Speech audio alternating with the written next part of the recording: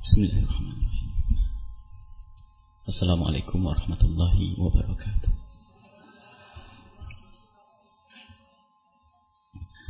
Alhamdulillah.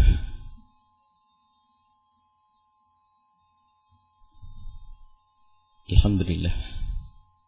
Al-Mu'in, Al-Karim, Al-Wahhab, alladzi la yazalu li ahibbaihi yu'inuhum wa yukrimuhum wa yahabuhum bi anwa'il khairati wat ta'at.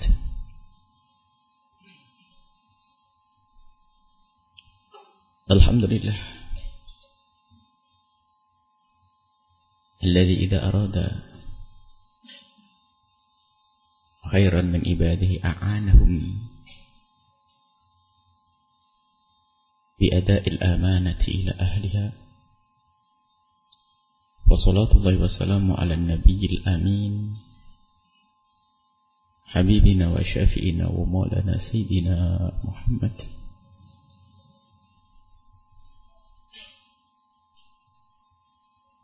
wa ala alihi al-mutahharin wa ashabi tayyibin wa tabi'ina lahum bi ihsanin ila yaumiddin.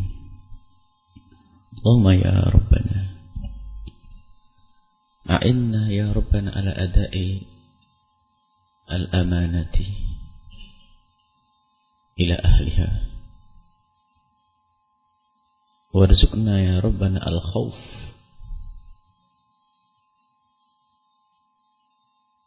minka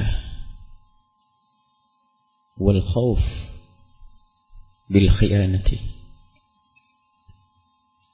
Allahumma ya Rabbana ukhsurna yawmal qiyamati ma'a zumrati habibika sayyidina Muhammad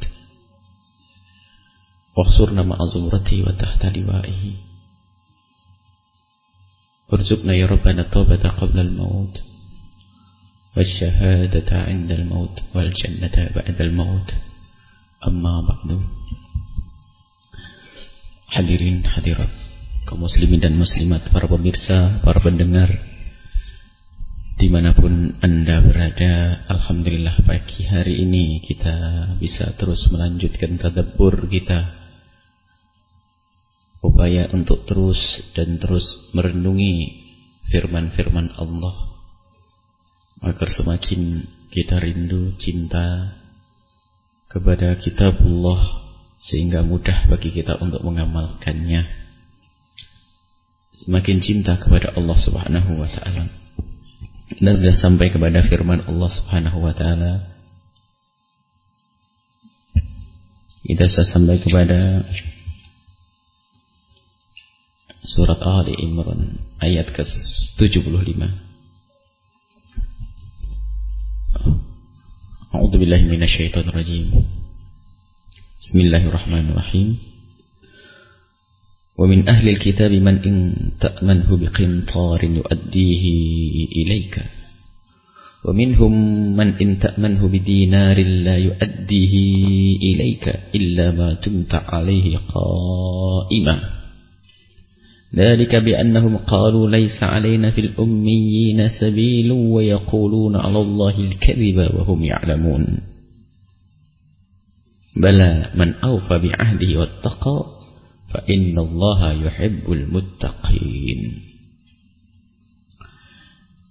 Allah subhanahu wa ta'ala menjelaskan tentang sifat-sifat orang-orang Yahudi. Sifat. Kalau pertemuan yang lalu atau ayat-ayat sebelumnya kita diberi tahu oleh Allah tentang sifat-sifat orang Yahudi yang selalu melanggar berkenaan dengan urusan agama. Urusan agama, merubah agama dan sebagainya. Dan sekarang Allah subhanahu wa ta'ala menjelaskan kepada kita tentang sifat-sifat Yahudi, tentang ketidakbenaran mereka di dalam urusan dunia dan harta. Lengkaplah sifat-sifat yang busuk, urusan agama ia mendustakan agama dan memalsukan agama. Dan ternyata di saat berurusan dengan harta bersama sesama manusia pun mereka mempunyai kekurangan atau pelanggaran, yaitu pengkhianatan. Dan ini sifat-sifat. Artinya kalau sudah namanya sifat, kita tidak berbicara tentang zatnya orang Yahudi, tetapi sifat-sifat orang Yahudi.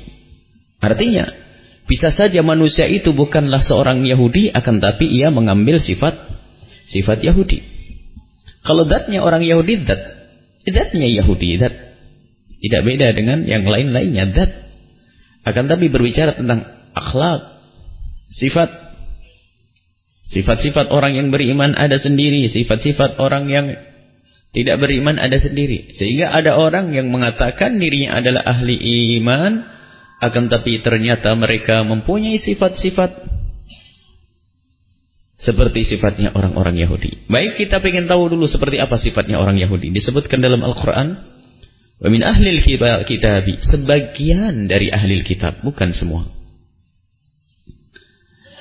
Sebagian ahli kitab, mereka adalah sekelompok orang atau orang-orang. In ta'manhu biqintarin yu'addihi ilaik. Allah. Jadi biarpun orang Yahudi pun ada yang mempunyai sifat baik, cuman disebutkan umumnya orang Yahudi waktu itu adalah mempunyai sifat busuk. Akan tapi ketahuilah, ada di antara mereka pun yang masih mempunyai sifat baik. Dan sebetulnya itu kaca untuk kita.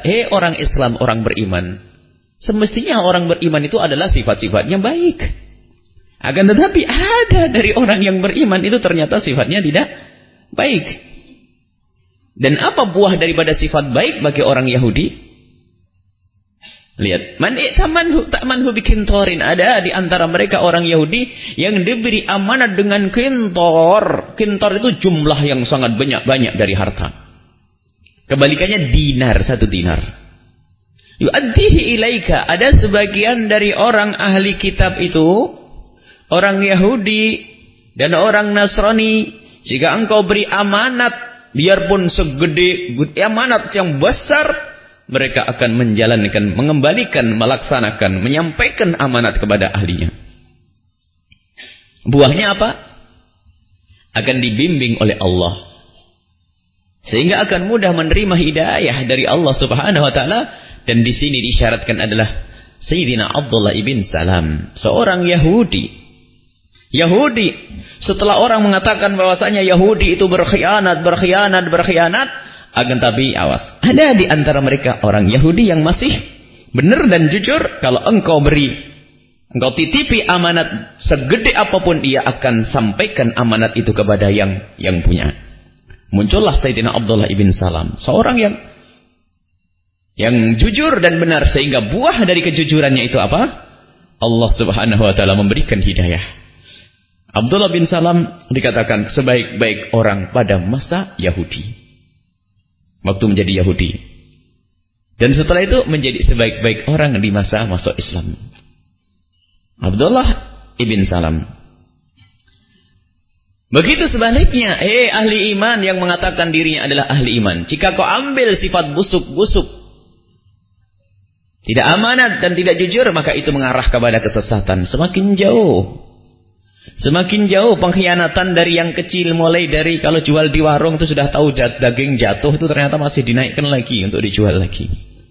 Ini tingkatnya orang kelas warung. Lah kalau jadi tukang warung saja sudah berkhianat begini, tidak bakat kaya ini. Baik, tukang becak bisa masuk surga, ternyata sudah jalannya mesti dekat begini, hanya pengen naikkan harga, genjot belokkan kanan, muter lagi, jadi naik harganya. Ya. Padahal ahli tukang becak juga banyak masuk surga. Jadi dari sini pun sudah ada. Ternyata bukan masalah bentuk pengkhianatannya dinar atau yang lainnya, hatinya yang rusak. Lah kalau mereka jadi kiai dan ustadz bagaimana? Duit pondok bisa diembat itu nanti. Jadi permasalahan rusaknya hati, pengkhianatan. Khianat. Man i'tamanhu biqintarin yu'addihi ilaika. Tapi kalau sudah ada sifat baik, biarpun segudang amanat itu dibebankan, dititipkan kepadanya, maka mudah baginya untuk membayar, mengembalikan kepada yang berhak. Wa minhum, ada di antara mereka orang-orang Yahudi Orang-orang ahli kitab man in ta'manhu bidinarin, yang engkau beri amanat biarpun 1 dinar kecil. Sedikit TV duit 5.000 hilang. Mengentengkan, ada hati-hati mengentengkan. Si Imah, ada satu komunitas masyarakat orang-orang Hadramaut. Memang la sakha'a ka sakha'il Arab. Kalau kedermawanannya orang Arab itu memang sifat khusus ya. Sehingga yang meniru sifatnya orang Arab dermawannya luar biasa. La sakha'a ka sakha'il Arab disabdakan. Makanya orang yang dermawan itu adalah meneladani sifatnya Nabi SAW. Budaya di sana itu, kita itu dengan beberapa kawan pertama kaget. Suatu ketika saya beli masalah fotokopi, kami beli fotokopi, rupanya duitnya ke bawah oleh kami. Tidak ada nilainya. Tapi ternyata ditagih. Ya. Seolah-olah kayak pelit ya. Rupanya tidak, prinsip. Kalau memang ini bukan hakmu, kembalikan dulu. Malah masalah ente minta duit kan. Ternyata hanya nagih, waktu itu mungkin hanya 5 rial atau 10 rial, ditagih. Ternyata setelah saya berikan, setelah itu apa? Mereka memberi kitab lebih banyak harganya daripada itu semuanya. Jadi memang perlu, Bu, jangan sok ngenteng-ngentengin. Rela-rela. Entar dulu. Kalau Anda punya duit di tempatnya orang, tagih. Termasuk di saya. Ini. Bilang, Buya punya utang 5.000 rupiah. Waktu diangkut, Buya nggak bayar. Sampaikan, takut saya lupa. Menagih begini ini sebenarnya menolong saya. Dan disiplin. Jadi, kemudian di sisi lain lihat. Ternyata sampai suatu ketika di sebuah yaitu menagih itu, ternyata kalau sudah memberi, waktu memberi lain. Sekarang waktu urusan ini untuk membiasakan kita dengan hak. Sebab kadang rusak, kadang-kadang kita ngentengin. Duit kita dibawa oleh dia 5.000, 10.000. Sudah biasa. Giliran duitnya ke bawah sama kita juga ngentengin. Apalagi masyarakat kita tuh masyarakat yang nggak enakan. Nggak enakan. Sehingga kalau bahasa Jawa Timur yang nggihnya nggih nggak kepanggih ya. Tapi hilang sudah. Iya, amanat iya, tapi hilang 5.000, 10.000, tidak amanat. Biarpun 5.000 kembalikan dan tagih biarpun itu 5.000. Kalaupun Anda mau relakan, tagih dulu tapi relakan setelah itu. Itu dari sini kenapa amanat itu bukan saja di saat kita itu memberi, merelakan, tidak, membiasakan budaya hidup yang amanat.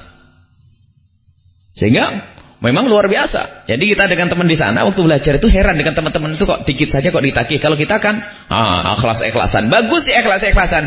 Cuman kadang tidak membudayakan orang disiplin.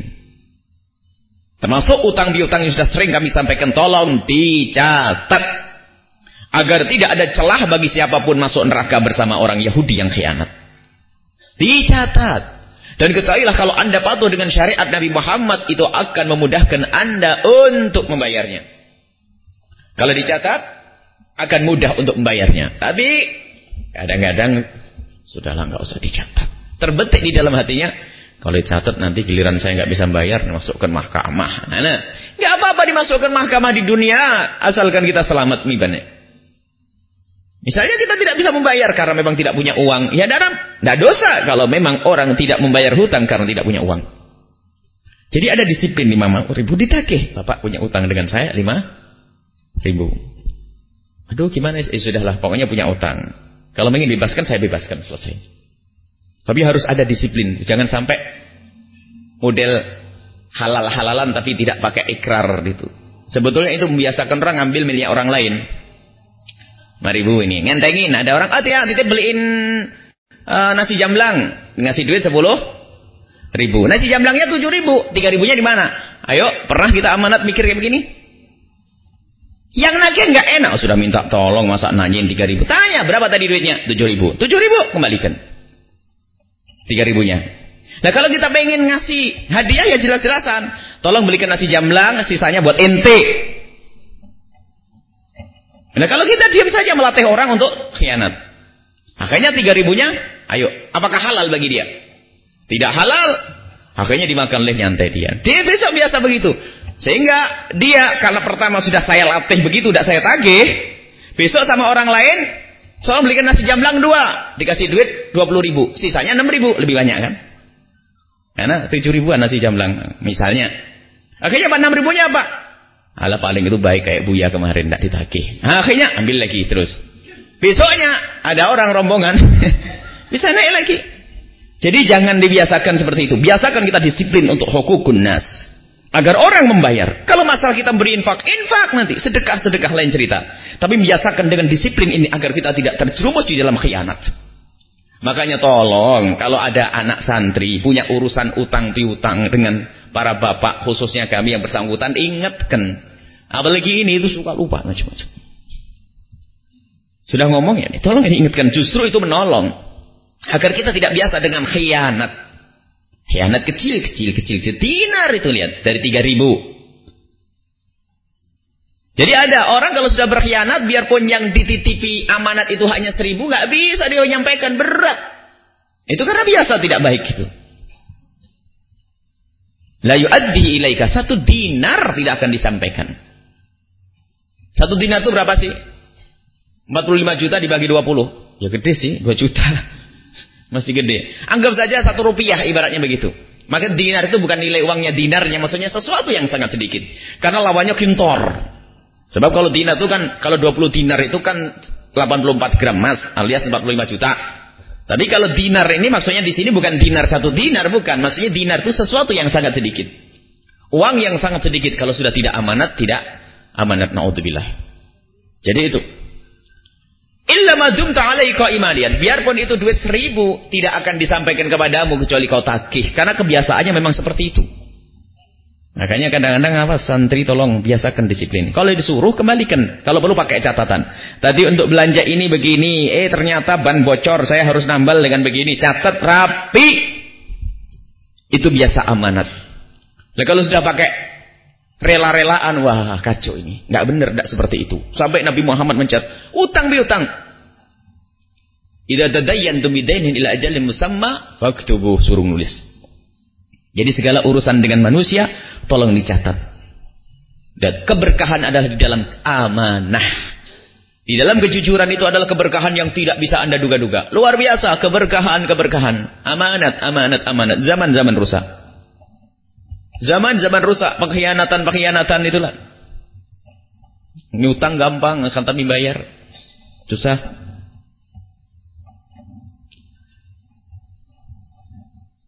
Illa ma dumta alaihi qaimah. Jadi ada sebagian orang itu kalau sudah punya amanat itu enggak akan menyampaikan kepada yang berhak kecuali ditongkrongin. Mana. Musibah. Kalau orang Yahudi berkhianat itu karena mereka punya hujah yang salah yang mereka yakini. Qalu laisa alaina 'alal ummiyina sabilun. Mereka berkata, ummiyin itu adalah orang-orang Arab ini. Orang Arab itu sudah tidak perlu dibaikin, memang halal hartanya. Nah, ini kan suatu ini luar biasa ini. Jadi mereka orang-orang Yahudi itu menganggap hartanya orang-orang Islam itu adalah halal, diambil dengan cara apapun. Nah, ini kan keyakinan itu merusak. Jadi dia sandarannya adalah satu agama yang salah. Sebetulnya lebih gede lagi dan bermasalah lagi, ini orang Islam yang sadar milik saudaranya itu haram masih diembat. Itu. Jadi lebih Yahudi daripada Yahudi itu jahatnya itu. Kalau Yahudi bersandarkan kitab suci mereka yang sudah dirusak oleh para pemuka-pemuka agama mereka, sehingga mereka bersandarkan itu semuanya, sehingga mengambil hartanya ini. Mereka mengatakan kami adalah anak-anak Tuhan dan kekasih-kekasih Tuhan. Semuanya selain milik anak-anak Tuhan adalah halal buat anak Tuhan. Jadi mereka boleh mengambil dan sebagainya. Musibah. Salah dari sininya. Nah, ini ahli iman, ahli Islam ini meyakini bahasanya itu haram. Masih saja diambil. Haram masih saja diambil. Allah. Musibah besar. Haram dia tahu itu adalah haram dan agamanya mengharamkannya, tetapi masih berkhianat. Wa yaquluna 'alallahi al-kadhiba, dia berdusta atas nama Allah, merubah firman-firman Allah di dalam Taurat, dalam Injil, mereka merubah Sehingga menghalalkan semua yang dimiliki oleh orang-orang Arab. Ummiyin di sana adalah orang-orang yang bersama Nabi sallallahu alaihi wasallam. Wa hum ya'lamun, dan mereka itu sadar di saat merubah itu. Hanya menuruti hawa nafsunya. Tidak terima kalau kebesaran diberikan kepada umat Nabi Muhammad. Baik. Mereka merubah di dalam ayat-ayat, di dalam firman-firman Allah yang diwahyukan kepada Sayyidina Musa alaihissalam, dan dirubah, maka menjadi keyakinan bagi mereka. Pengkhianatan.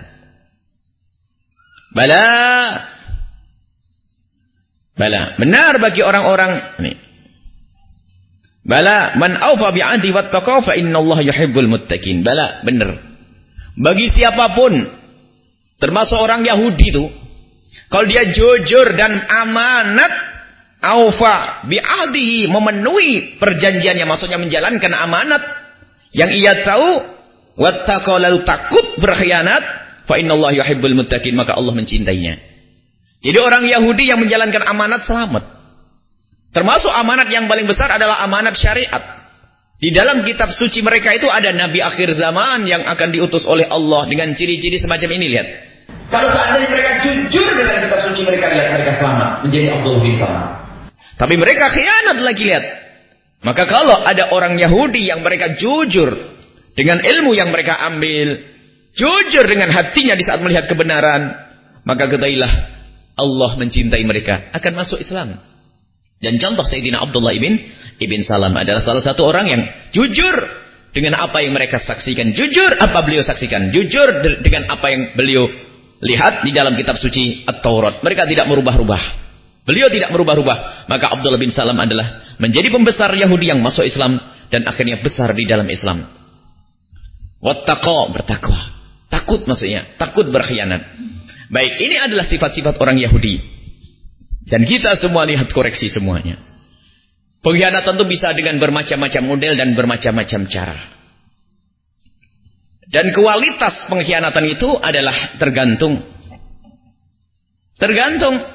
siapa dia. Lah kalau orang semakin gede kekuasaannya, kalau berkhianat itu lebih gede biasanya.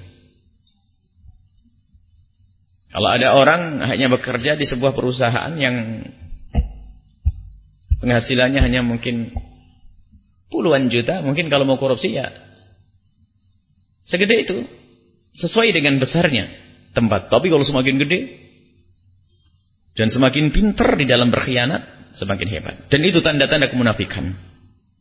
Tanda kemunafikan, bahkan itu adalah hakikat kemunafikan kalau memang betul-betul mereka melakukan itu semuanya tanpa menyadari kalau itu adalah sebuah kesalahan dan dosa. Artinya dia adalah mendustakan kebenaran, dan itu munafik. Maka ayo kita mencoba membiasakan untuk amanat. Jadi contohnya apa? Orang yang jualan daging jatuh. Kebayang atau tidak daging jatuh? Astagfirullahaladzim. Ini sepotong ini adalah 1 kilo aja 40.000, segini kan berapa? Ya, khianat. Kadang ada orang jualan hanya menyenangkan pembeli saja, yang penting membeli, tidak memikirkan kebersihan, tidak memikirkan, ada amanat. Yang punya yayasan yatim piatu, lihat amanat. Kemudian lebih dari itu, amanat-amanat tidak hanya dalam bentuk materi, akan tapi yang harus kau berikan kepada istrimu, pendidikan. Yang harus kau berikan kepada anakmu, pendidikan, ini adalah amanat. Anda mesti paham anak-anak begini. Jadi jangan digambarkan amanat itu hanya utang, piutang, duit dan sebagainya. Duit ini memang yang ada disebutkan dalam hal ini. Dunia dititipi orang, khianat kalau kita melanggar atau tidak menyampaikan kepada yang berhak. Dan itu kebusukan hati dan menghantarkan kepada kehinaan. Bisa menjadikan sebab dicabutnya hidayah kita oleh Allah Subhanahu wa ta'ala. Dan membiasakan dengan kejujuran itu tadi. Kemudian ternyata lebih dari itu amanat-amanat anak yang telah dikaruniakan oleh Allah kepada Anda. Anak bukan sekadar nikmat, tapi anak adalah amanat kalau kita faham dan sadar. Amanat. Di mana kau sekolahkan anakmu, wahai ibu? Kadang double tuh amanat itu, ternyata kita benar-benar menelantar atau tidak menyampaikan amanat justru saat nikmat. Misalnya, kalau giliran fakir, benar tuh didik anaknya, masukkan madrasah, pondokin itu. Ini. Kenapa? Oleh Allah diberi oleh Allah amanat namanya anak saja, tapi tidak diberi amanat namanya harta. Tapi kadang di saat diberi oleh Allah harta, menjadi berubah. Anaknya Pak, sekolahnya tidak karu-karuan. tidak pernah dikenalkan sekolah agama, dia akan menuntut anak kita nanti. Anak boleh sekolah di mana saja, sekolah umum, akan tapi tolong pendidikan agama. Di mana-mana ya kita selalu prihatin urusan pendidikan agama. Dan tidak jarang orang yang rajin ngaji sekalipun ternyata tidak peduli urusan anak. Rupanya dia pengen masuk surga sendiri, anaknya nggak apa-apa masuk neraka. Dan anak tidak akan diam, setelah masuk neraka akan menuntut agar bapaknya diturunkan ke neraka. Ini amanat yang dibebankan Allah kepada kita. Yang tidak punya anak nyantai. Yang tidak punya anak artinya Allah tidak membebankan kepada Anda amanat yang namanya anak. Tapi yang sudah punya anak dulu, tolong. Kami selalu mengingatkan, boleh anakmu jadi insinyur, boleh jadi dokter, tapi tolong dokter yang sujud, dokter yang kenal Allah. Majelis ini bukan majelisnya bapak-bapak, tapi juga majelis untuk anak-anak kita. Di mana anak kita? Kadang dari awal sudah gagal orang tua, membawa anaknya ke tempat yang mulia pun tidak bisa. Gimana bisa dibawa ke tempat yang mulia? Waktu sudah SMA tamat mau dibawa ke majelis, ya nggak bisa. Dari kecil, dari awal dikenalkan ke tempat yang mulia, itu amanat. Sebetulnya kalau seseorang itu sadar itu amanat, dia akan rawat secara benar. Kita rawat dengan benar, dengan sungguh-sungguh. Jangan sampai anak yang amanat dari Allah ini menjadikan kita sengsara karena kita telah khianat dengan amanat Allah. Harta yang diberikan Allah kepada kita itu amanat. Dan maknanya amanat itu ada tanggung jawab. Engkau mencarinya dengan cara yang benar, dan engkau menggunakannya pun dengan cara yang benar. Jangan hanya senang mengumpulkan harta, akan tapi kau gunakan untuk apa hartamu? Yang kau kumpulkan tidak akan kau lihat di akhirat, tapi yang kau lihat di akhirat nanti adalah yang kau berikan kepada Allah Subhanahu wa taala. Dan harta itu amanat juga. Ia akan berkata nanti, aku hanya dikumpulkan sehingga dikalungkan di orang tersebut. Aku hanya dikumpulkan saja. Zakatku tidak dibayar. Dia akan ngadu kepada Allah Subhanahu wa taala dan nanti akan dirubah menjadi siksaan. Enak mana, melarat atau kaya? Melarat? Ada amanat tadi. Enak melarat atau kaya? Pengen kaya? Kaya yang amanat? Baik, baguslah, niat yang baik. Kaya yang aman. Orang melarat tuh enak. Ada ribut bayar zakat, nggak usah bahas zakat, nggak wajib belajar ilmu zakat bahkan. Lumayan. Ada tetangganya sakit mau mati, nggak dosa, nggak punya duit, apalagi ya? Enak ya? Mau? Bingung. Baik. Insya Allah jadi amanat semuanya. Baik. Jadi orang yang cukup semuanya tapi amanat. Pilihannya harus 3. Kalau pilihannya 2 kan? Kaya masuk neraka atau melarat masuk surga. Nah kan, bingung ya. Sudah ditahu surga, saya masih ragu ini bagaimana?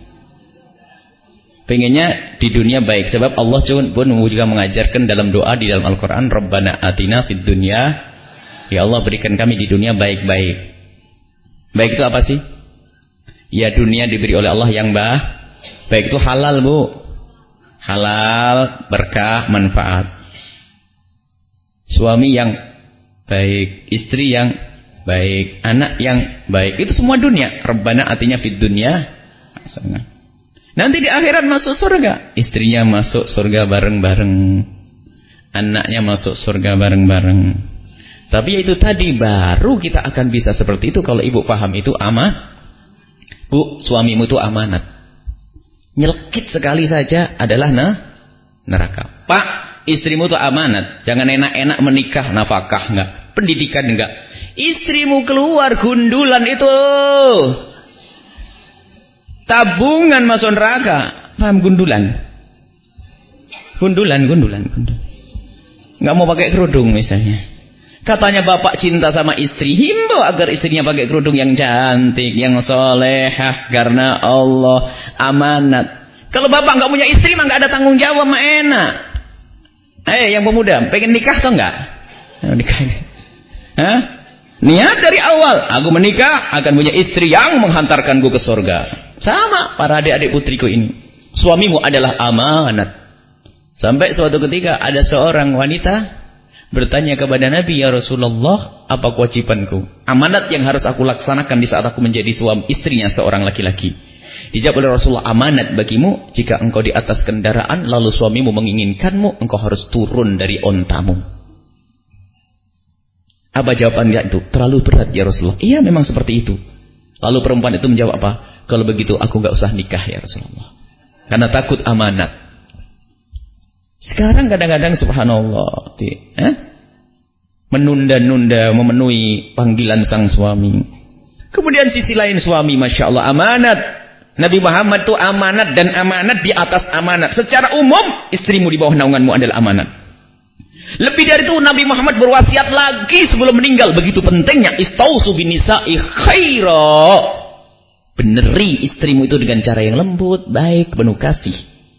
Untak, tempeleng, awas aku cerai. Ya, nggak ngerti amanat itu.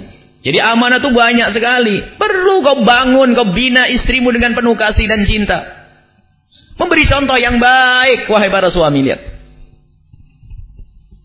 Kalau kita mengajari ngomong yang nggak benar, lihat. Memang ibu istri itu biasanya niru, Pak. Coba kita ngomong yang nggak baik, ketularan dia nanti. Coba ibu, bapak ngelempar bantal guyonan, besok bapak ganti lempar bantal juga begitu, sudah. Memang namanya makmum nggak ngikut. Kalau kita membiasakan yang baik, cuman jangan serius di kamar. Assalamualaikum, ibu. Ya enggak. Di kamar Rasulullah kalau dengan istrinya murni untuk istrinya kemesraan, keindahan di kamarnya. Kalau sudah di masjid, khusyuk di masjid. Kalau perang seperti tidak kenal kemesraan Rasulullah. Itu Pak, yang benar bagi-bagi di medan laga. Seperti tidak kenal kemesraan. Tapi kalau sudah kenal kemesraan di kamar bersama istrinya, seperti tidak kenal perang. Itu Rasulullah. Assalamualaikum. Baik. Istriku, kita harus mesra dan bahagia. Mukanya serem begitu. Amanat, Pak. Bertutur kata yang lembut kepada istri itu amanat. Agar terbawa hatinya dalam keindahan. Amanat. Dan perlu kita membuat macam-macam keindahan di rumah kita. Baik, itu amanat. Jadi amanat jangan digambarkan urusan harta. Memang di dalam Al-Quran tadi disebutkan tentang urusan harta, pengkhianatan orang Yahudi dan orang yang ikut Yahudi. Baik, itu harus kita lihat apa yang ada. Jadi kalau orang siap punya suami, awas. Ada amanat-amanat dari Allah. Punya istri pun demikian. Amanat-amanat dari Allah Subhanahu Wa Taala yang harus kau penuhi. Kalau tidak, lihat, akan menghantarkan kepada kehinaan. Punya anak pun demikian. Punya jabatan sama. Sehingga orang punya jabatan dan tidak punya jabatan aslinya, kalau orang paham dengan akal sadar sehatnya, dia akan berkata lebih baik tidak punya jabatan. Sebab kalau punya jabatan saya ditanya nanti. Saya jadi ketua RT saja ditanya orang satu kampung RT ku, kalau apalagi jadi kubu. Jadi kubu saya punya tanggung jawab manusia sekampung, itu amanat di atas pundakku, apalagi jadi wali kota atau bupati.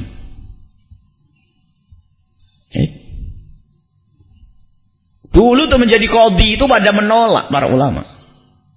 Sayyidina Umar bin Abdul Aziz itu di saat diangkat menjadi khalifah, jadikan malam hari setelah beliau dinobatkan sebagai khalifah, ternyata malam hari di keluarganya adalah malam tangisan. Minta kepada Allah, tobat, minta bantuan dari Allah agar bisa berbuat adil dan seterusnya dan seterusnya. Baik. Jadi kalau kita berpikir semacam itu, akan berhati-hati. Sehingga kalaupun orang mengambil sebuah jabatan, tentunya adalah berniat untuk menjalankan amanat. Saya akan mengambil jabatan ini. Kenapa? Karena aku harus membuat perubahan. Amanatku besar di pundakku.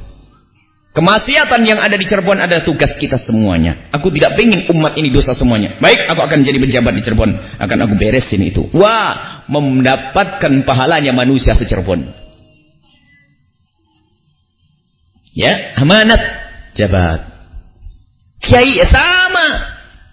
Kiai kalau jamaahnya hanya 50 ya amatannya nih 50, tapi kiai 1000 semakin gede. Khianat kepada 50 neraka, apalagi 1000. Khianat, bermacam-macam khianat. Baik, jadi amanat semuanya, tolong lihat dirimu sendiri. Jangan lihat amanatnya orang dulu. Kadang orang paling bisa melihat amanatnya orang tuh. Korupsi, nggak amanat, pejabat gombal. Ngurus pondok kecil saja, duit anak panti asuhan jadi kalung istrinya. Bangunan nggak jadi-jadi, proposal muter, duit dapat, katanya apa? Untuk kebutuhan anaknya mau kuliah. Buat uang gedung, nanti dipinjem dulu. Ya pinjem, siapa yang nagih? Wong kiai yang pinjem. Muridnya takut kualat. Okay. Loh, ternyata di situ semuanya ada. Yang kiai tolong fikir dirimu sebagai ustadz dan kiai. Ada amanat di pundakmu. Hei orang kaya, amanatmu dengan hartamu. Hei pejabat dengan jabatanmu. Sudahlah, jangan tolak-tolak. Ilmu yang kita dengar hari ini untukku. Hei para suami, jangan mikir salahnya istri. Mikir dirimu sendiri. Kau sudah menjalankan amanat atau belum kepada istrimu? Hei para istri, pikir dirimu sendiri amanatmu. Kadang hadir majelis ini seorang istri mikir, benar kata Buya, suamiku itu. Loh, kok mikir di orang lain suami? Yang dipikir ibu sendiri mikir, ibu menjalankan amanat atau belum? Suami pun begitu kan, anak. Benar kata Buya, istriku memang kayak begitu tuh. Jadi kita biasa melihat kejelekan orang sehingga akan tertutup kejelekan kita sendiri. Jadi amanat, tolong, semua adalah amanat. Semua yang ada dikirim kepada kita adalah amanat. Dan memang ada sesuatu yang memang amanat yang kita bisa memilih dan amanat yang kita tidak punya pilihan. Contoh, orang tua adalah amanat dari Allah Subhanahu wa taala yang kita tidak bisa memilih. Mau tidak mau orang tuamu adalah itu. Ada nanti amanat yang kita punya sedikit untuk diberi oleh Allah untuk hak memilih. Istri. Ya kan? Amanat tuh, makanya kan asal menikah. Ya. Jadi pilih. Jiron, tetangga. Di mana saya harus tinggal? Pilih dong itu. Kalau kita salah memilihnya berarti kita memang sudah niat biarpun tidak terucap mau khianat dengan amanat. Baik, kita pilih tetangga yang baik, istri yang baik, suami yang baik. Ibu punya anak, ini adalah amanat dari Allah. Dengan siapa anakmu akan menikah? Amanat. Keselamatan akhiratnya itu yang sangat penting. Jadi ada amanat yang diberikan Allah kepada kita yang kita memang tidak punya pilihan, yaitu orang tua, anak tiba-tiba diberi oleh Allah. Itu pun ada syibhul ikhtiar, menikah. Kemudian pilihan istri itu ada syibhul ikhtiar, kita ada hak pilihlah oleh Allah, diberi iradah, kemauan kita untuk memilihnya. Baik, itulah. Jadi tolong semuanya lihat dirinya sendiri, jangan nengok orang lain. Dan amanat kemuliaanmu, wahai para adik-adik putriku, amanat dirimu semua adalah amanat. Matamu amanat, kau gunakan untuk melihat apa? Anggota tubuhmu amanat dan nanti akan berbicara di hadapan Allah. Lidahmu akan berkata, aku di tahun ini, di tanggal ini, jam ini aku digunakan untuk menggunjing. Itu akan ngomong semuanya. Jadi amanat, tolong ya. Jadi tolong dirinya sendiri, kita semuanya punya amanat. Punya amanat, punya amanat. Jangan sampai kita tidak atau teledor dengan amanat kita. Dan ada suatu ketika memang, kemudian juga kita perlu menyampaikan amanat berkenaan dengan tanggung jawab pada orang lain atau haknya orang lain. Amanat itu adalah hakikatnya, bukan yang tertulis. Mungkin ada seseorang berkata bahwasanya, loh, yang penting kan dalam surat sertifikat kan seperti itu. Ada kan? Ada sertifikat. Kalau memang harta yang ada itu bukan milikmu, biarpun sertifikatnya milikmu, harus jujur. Biasanya urusan peninggalan ya. Orang tuanya berkata, nak, ini hanya atas namamu saja nak ya, tapi bukan milikmu. Ya, karena mungkin gampang, mumpung yang ada KTP adalah KTP-mu, tolong beli motor pakai KTP-mu. Itu motor siapa kira-kira? Motornya bapak. Giliran bapak meninggal, motor itu diwaris. Karena apa? Bapak ngomong itu hanya sekedar formalitas saja. Bukan masalah suratnya tadi, masalah hakikatnya milik siapa. Jadi tolong yang bersengketa urusan harta, bukan hakim itu adalah kebenaran, tapi hakim itu. Jadi bukan semua yang diomongkan hakim itu adalah kebenaran. Sampai Nabi sendiri berkata, ada suatu ketika datang kepada Nabi SAW, innakum takhtasimuna ilayya, kalian ngadu kepada kami, ngadep kepada kami karena sebuah problem persengketaan harta. Wa innama ana bashar, Nabi berkata, aku Nabi manusia. Wala'alla ba'dakum ayyakuna alhan bihujjatihi min ba'd. Di dalam kalian debat ribut mempermasalahkan harta itu, Ada di antara kalian yang hujjahnya lebih kuat dari yang lainnya. Maka aku lihat yang lebih kuat. Wa inna ma'aqdi bainakum, aku akan beri keputusan di antara kalian ala nahbi mimma asma, sesuai yang saya dengar dan saya lihat. Itu nabi, bukan qadhi. Nabi saja ternyata akan berikan keputusan sesuai dengan zahir hujjah. Faman qadaitu lahu min haqqi akhi, barang siapa yang telah aku beri sesuai dengan barang siapa yang telah aku beri, aku mengambil keputusan sesuai dengan yang aku dengar tadi, ternyata itu bukan haknya, hak saudaranya, fala ya'khudhu, jangan diambil. Maksudnya apa? Jangan diambil. Wa inna ma aqta'u lahu, sebab kalau yang demikian itu aku seolah-olah memotong untuk orang tersebut qit'atan min nar, potongan api neraka yang akan datang, ya'ti biha yaumal qiyamati, yang akan datang di hari kiamat. Maksudnya gini, ada orang datang kepada kami akan memberikan keputusan sesuai dengan dohirnya saja. Ada surat, ada ini. Tapi hakikatnya engkau sendiri yang tahu. Ada sering orang sengketa di hadapan kami, rupanya masih ragu-ragu. Kembalikan kepada hati kecil anda, neraka. Di hadapanmu neraka kalau kau khianat. Jadi Nabi sendiri mengatakan ana basyarun, di dalam memberi keputusan Nabi sebagai manusia yang Nabi, tapi di dalam memberikan keputusan sesuai dengan hujah-hujah yang disampaikan. Kalau dia membawa hujah yang benar, maka akan diberi oleh Rasul. Tapi Nabi berwasiat, aku memberikan kepadamu ini sesuai dengan yang aku dengar, bahwasanya kebenaran ada padamu, tapi hakikatnya engkau yang tahu. Jika kau dusta, lihat, itu neraka. Itu maksudnya. Jadi tolonglah, jangan hanya atas dasar sertifikat. Sertifikat atas nama saya, biarpun atas namamu, tetapi hakikatnya milik siapa? Hakikatnya milik siapa? Jadi lihat, namanya persengketaan di mahkamah, itu kembalikan kepada kejujuran kita, amanat. Kadang dengan saudara berebut, sehingga siapa yang kuat membayar, dia yang akan menang. Na'udzubillah. Hati-hati, itulah neraka. Jadi ada dicontohkan oleh Nabi, seorang notaris atau seorang hakim mahkamah itu akan memberikan keputusan sesuai dengan hujjah dohirnya. Hakikatnya adalah kalian semua yang tahu, dan semoga Allah menjadikan kita adalah orang-orang yang amanat. Takut kita melanggar amanat-amanat, baik itu amanat urusan agama, pendidikan, akhlak, atau amanat urusan harta, seperti yang barusan kita baca di dalam surat Al-Imron ayat 75 ini. Wallahu a'lam bishawab. Baik, selanjutnya kami buka bagian tanya jawab bagi para hadirin, bapak-bapak, ibu-ibu yang ingin bertanya. Kami persilakan satu pertanyaan dari jamaah bapak-bapak dan satu pertanyaan dari jamaah ibu-ibu.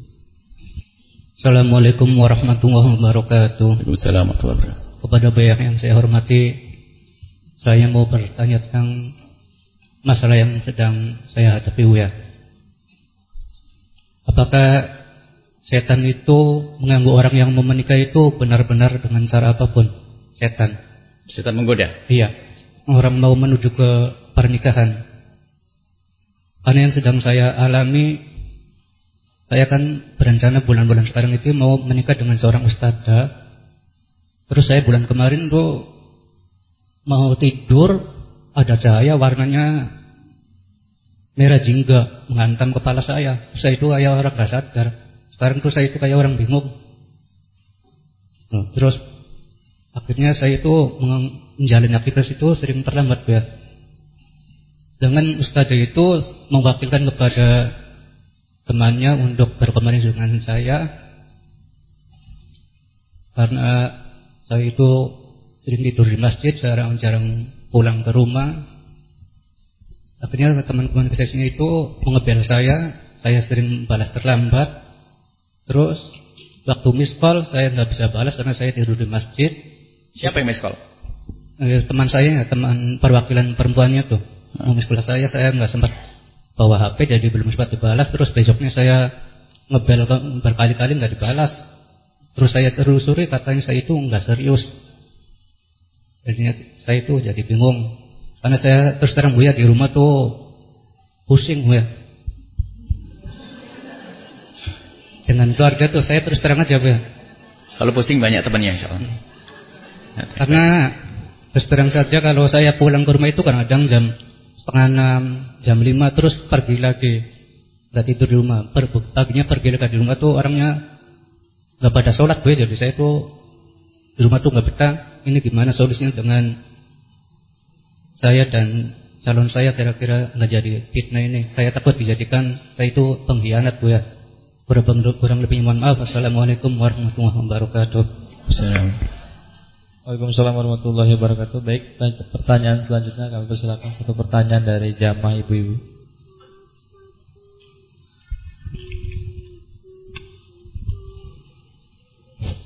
Assalamualaikum warahmatullahi wabarakatuh. Salam.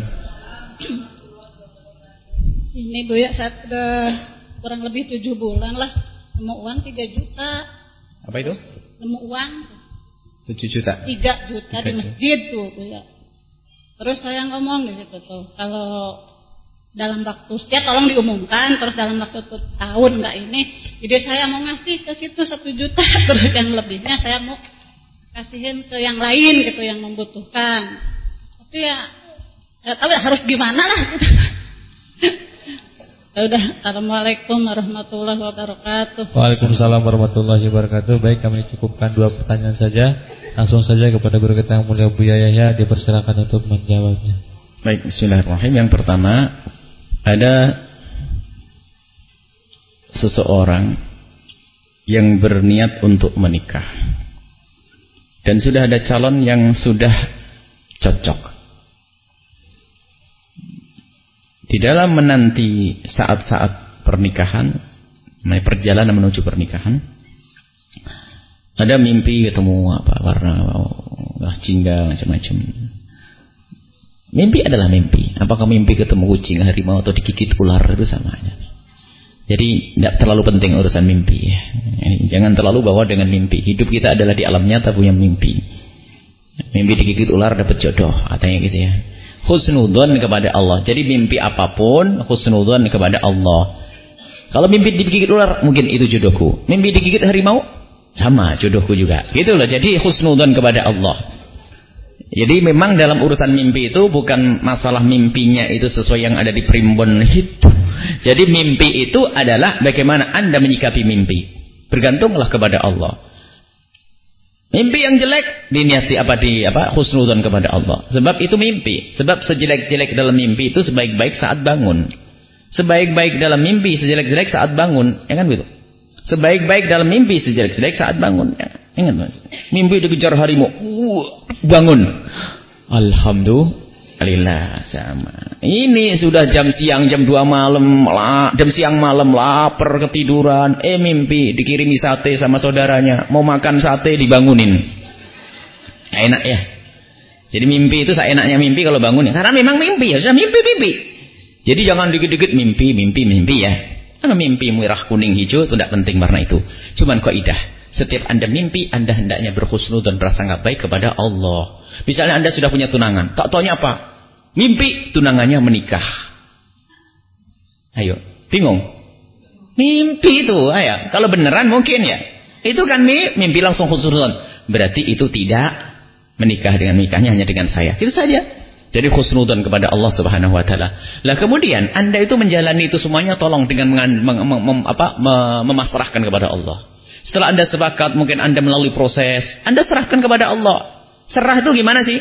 Kalau tidak dimudahkan oleh Allah, ya nyantai, nggak usah pusing. Anda itu sudah cocok dengan dia. Cocok untuk menurut kita, belum tentu baik menurut Allah.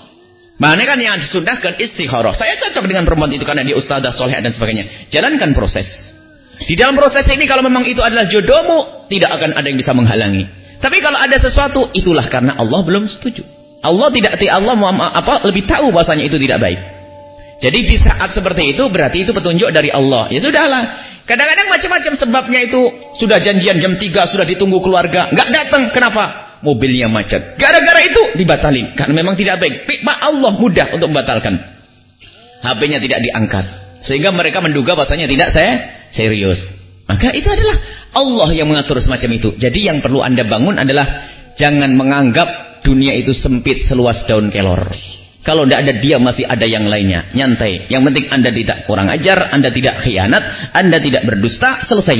Lihat, ada ustadzah lain, banyak ribuan ustadzah di Indonesia Raya.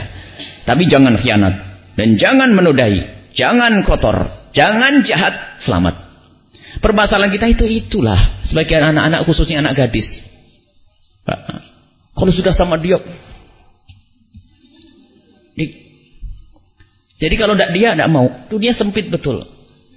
Dia kalau dia nggak mau, ditawari yang lain nggak mau. Pokoknya aku harus dengan dia. Nasib benar tuh orang. Hah?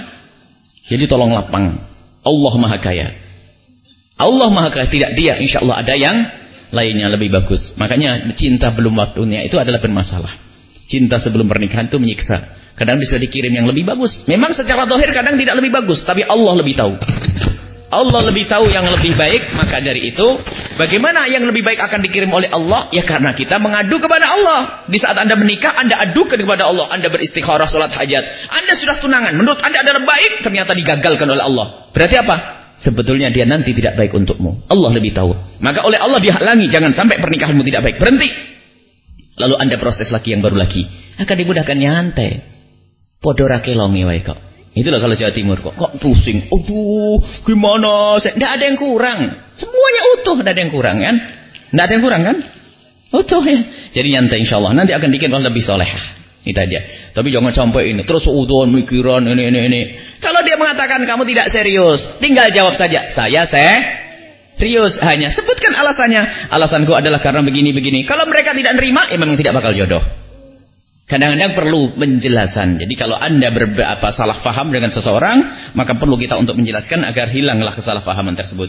Kemudian yang kedua, ada orang menemukan uang, namanya luqatah. Siapapun yang menemukan uang di tempatnya negerinya kaum muslimin, itu adalah tidak boleh langsung diambil. Cuman sekarang itu karena memang ilmu tidak ada, akhlak nggak ada. Kalau sudah nemu barang di jalan seolah-olah sudah milikku. Aku nemu rezeki, aku nemu rezeki. Bukan, itu bukan milik kita. Jadi yang kita temu, jadi dilihat. Kalau barang itu sekiranya barang yang tidak bakal dicari-cari, pulpen. Ada pulpen jatuh, diumumkan. Siapa kehilangan pulpen seperti ini?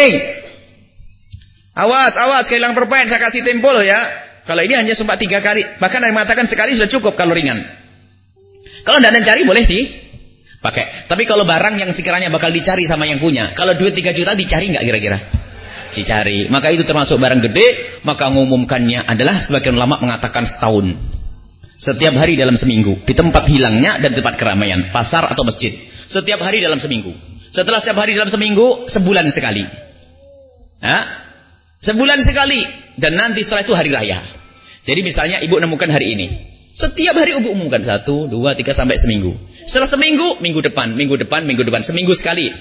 Diumumnya adalah hari Jumat, tempat berkumpulnya orang di masjid. Diumumkan ada yang barang hilang, duit 3 juta. Kalau tidak ada, tunggu sebulan lagi. Pas hari raya, melewati hari raya. Hari raya kan ada orang banyak. Diumumkan di alun-alun apa? Ini kehilangan duit 3 juta. Nggak ada. Ibu boleh pakai. Halal dipakai. Halal saja. Bukan dimiliki, sebagian ulama mengatakan halal. Kalau orangnya nggak nyari, ibu sampai mati halal. Tapi kalau orangnya datang, sudah terlanjur habis, ganti.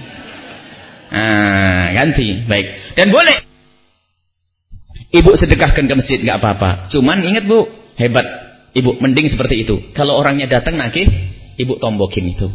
Jadi pahala, baik, nggak apa-apa. Jadi jangan tamak dengan duitnya orang. Nemu itu kan maksudnya. Ini saja, semoga Allah memberikan kepada kita kejujuran. Dan itu namanya amanat. Kecuali Anda di sebuah tempat yang itu adalah tanah mubah, misalnya di tengah hutan yang tidak ada pemiliknya. Anda menggali sebuah tanah, ternyata di situ apa? Ada emasnya. Dan emas itu ada gambar patung dan ini. Maka ini namanya rikas barang temuan, ya. Itu halal buat Anda dan dizakati. Tapi kalau di tanahnya tetangga, ya nggak boleh. Tanah tetangga kalau ada emas 1 gunung, gunungnya tetangga. Haram kita mengambilnya. Apapun yang tertanam di tanahnya tetangga, ya miliknya tetangga. Karena ada orang pergi ke sawah ya, gali-gali di sawah ada emas. Milik siapa itu? Milik yang punya sawah. Karena dia ada sawahnya ya. Ya itu baik. Itu saja. Semoga Allah benar-benar memberikan kepada kita rasa takut untuk melanggar amanat. Banyak minta doa. Ada yang sakit, ada yang di rumah sakit, Masya Allah. Ada salah wali santri sakit, ada anak santri yang sakit.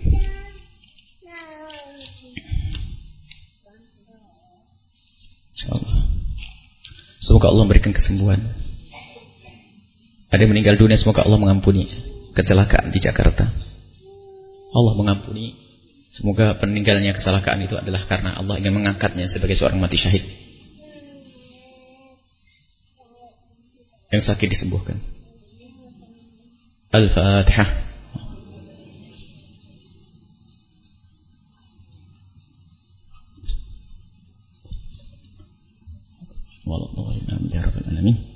Tolong minta didoakan pondok ini terus. Kita ini untuk menyelesaikan aula ini butuh dana yang amat besar. Ini kalau diperkirakan 1,8 M. Dan itu ada dari titipan dari panitia minta doa yang serius ibu-ibu. Nanti ibu di kamar, di rumah, nanti malam nangis minta kepada Allah agar dimudahkan. Yang mendesak yang harus segera dibayar karena ini minjem besinya adalah sekitar 300. Itu belum selesai. 300 dulu biar tenang nih besi. Tidak usah khawatir Bu. Kita minta kepada siapa? Allah. Maka mohon didoakan semoga Allah mengirim orang ahli surga yang bisa membantu ini semuanya. Bisa kalau ya Allah kirimkan duit langsung jatuh. Tapi kurang hebat. Lebih hebat melalui tangannya orang. Biar orang itu masuk surga ya. Nah, tapi jatuh blek itu satu kerdus dari langit. Wah, amalnya manusia nggak dapat. Kalau ini melalui manusia hebat. Manusianya ahli surga. Ini si A bersedekah, si A infak. Insya Allah ahli surga semuanya. Bisa enggak Allah turunkan duit dari langit? Bisa. Tiba-tiba menemukan emas di situ di kalian itu bisa. Cuman kita pengen seperti ini. Bahasanya melalui tangannya hamba-hamba Allah. Sehingga hamba Allah itu punya andil sehingga mereka bisa masuk surga Allah Subhanahu wa taala. Dan juga tolong kita menginginkan media dakwah ini kita kembangkan lagi mulai dari yang namanya televisi dan radio. Kita ingin menambah lagi. Semoga Allah mudahkan semuanya. Kita doa. Al-Fatihah. Bismillahirrahmanirrahim. Alhamdulillahirabbil alamin. Allahumma shalli ala sayyidina Muhammad wa ali sayyidina Muhammad. Allahumma arhamna wa la tu'adzibna wansurna wa la takhzulna wa 'afina wa la tumritna wa akrimna wa la tuhinna wa athirna wa tusir alaina innaka ala kulli syai'in qadir. Allahumma ya Allah. Ya Allah, ya Allah, ya Allah, di antara kami telah Kau beri amanat di atas pundak mereka ya Allah. Dan sungguh ya Allah tidak ada yang mampu menjalankan amanat dan menyampaikan amanat kepada yang berhak jika tidak Engkau bantu ya Allah. Kami tidak akan menjalankan amanat kami ya Allah, amanat yang Kau bebankan kepada kami kecuali Engkau telah memberikan kepada kami bantuan dan kemampuan. Maka bantulah kami ya Allah untuk menyampaikan amanat kepada ahlinya. Jauhkan kami dari pengkhianatan ya Allah, khianat kepada agama, khianat kepada sesama manusia, khianat dalam urusan harta ya Allah.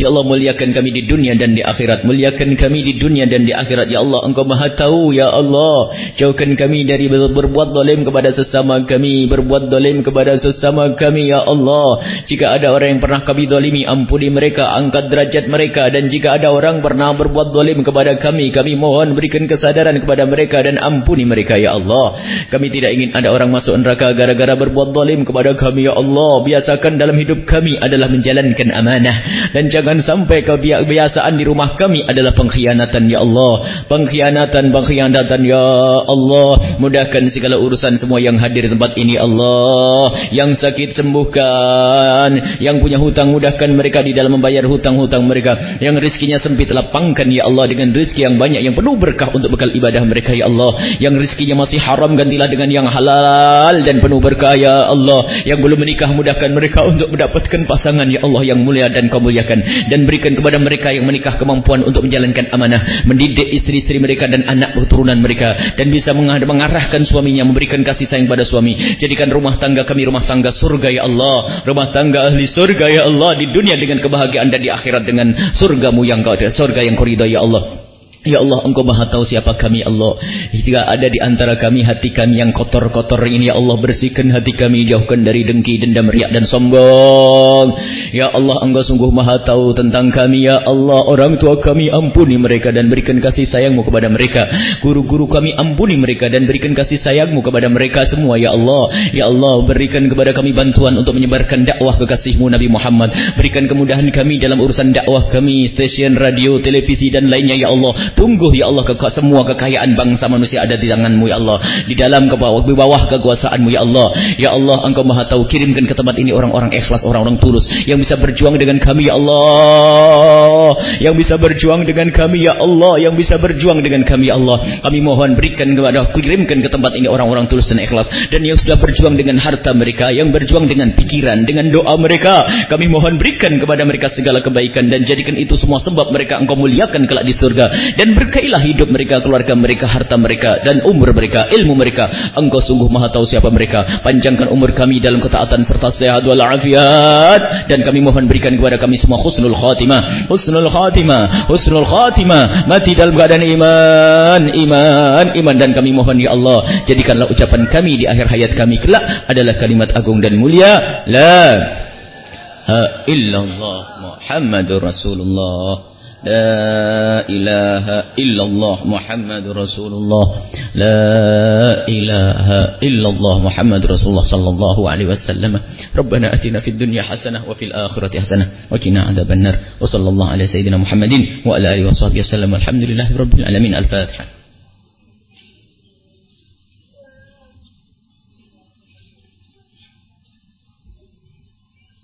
Terima kasih. Mohon maaf dan mohon doa selalu. Assalamualaikum warahmatullahi wabarakatuh.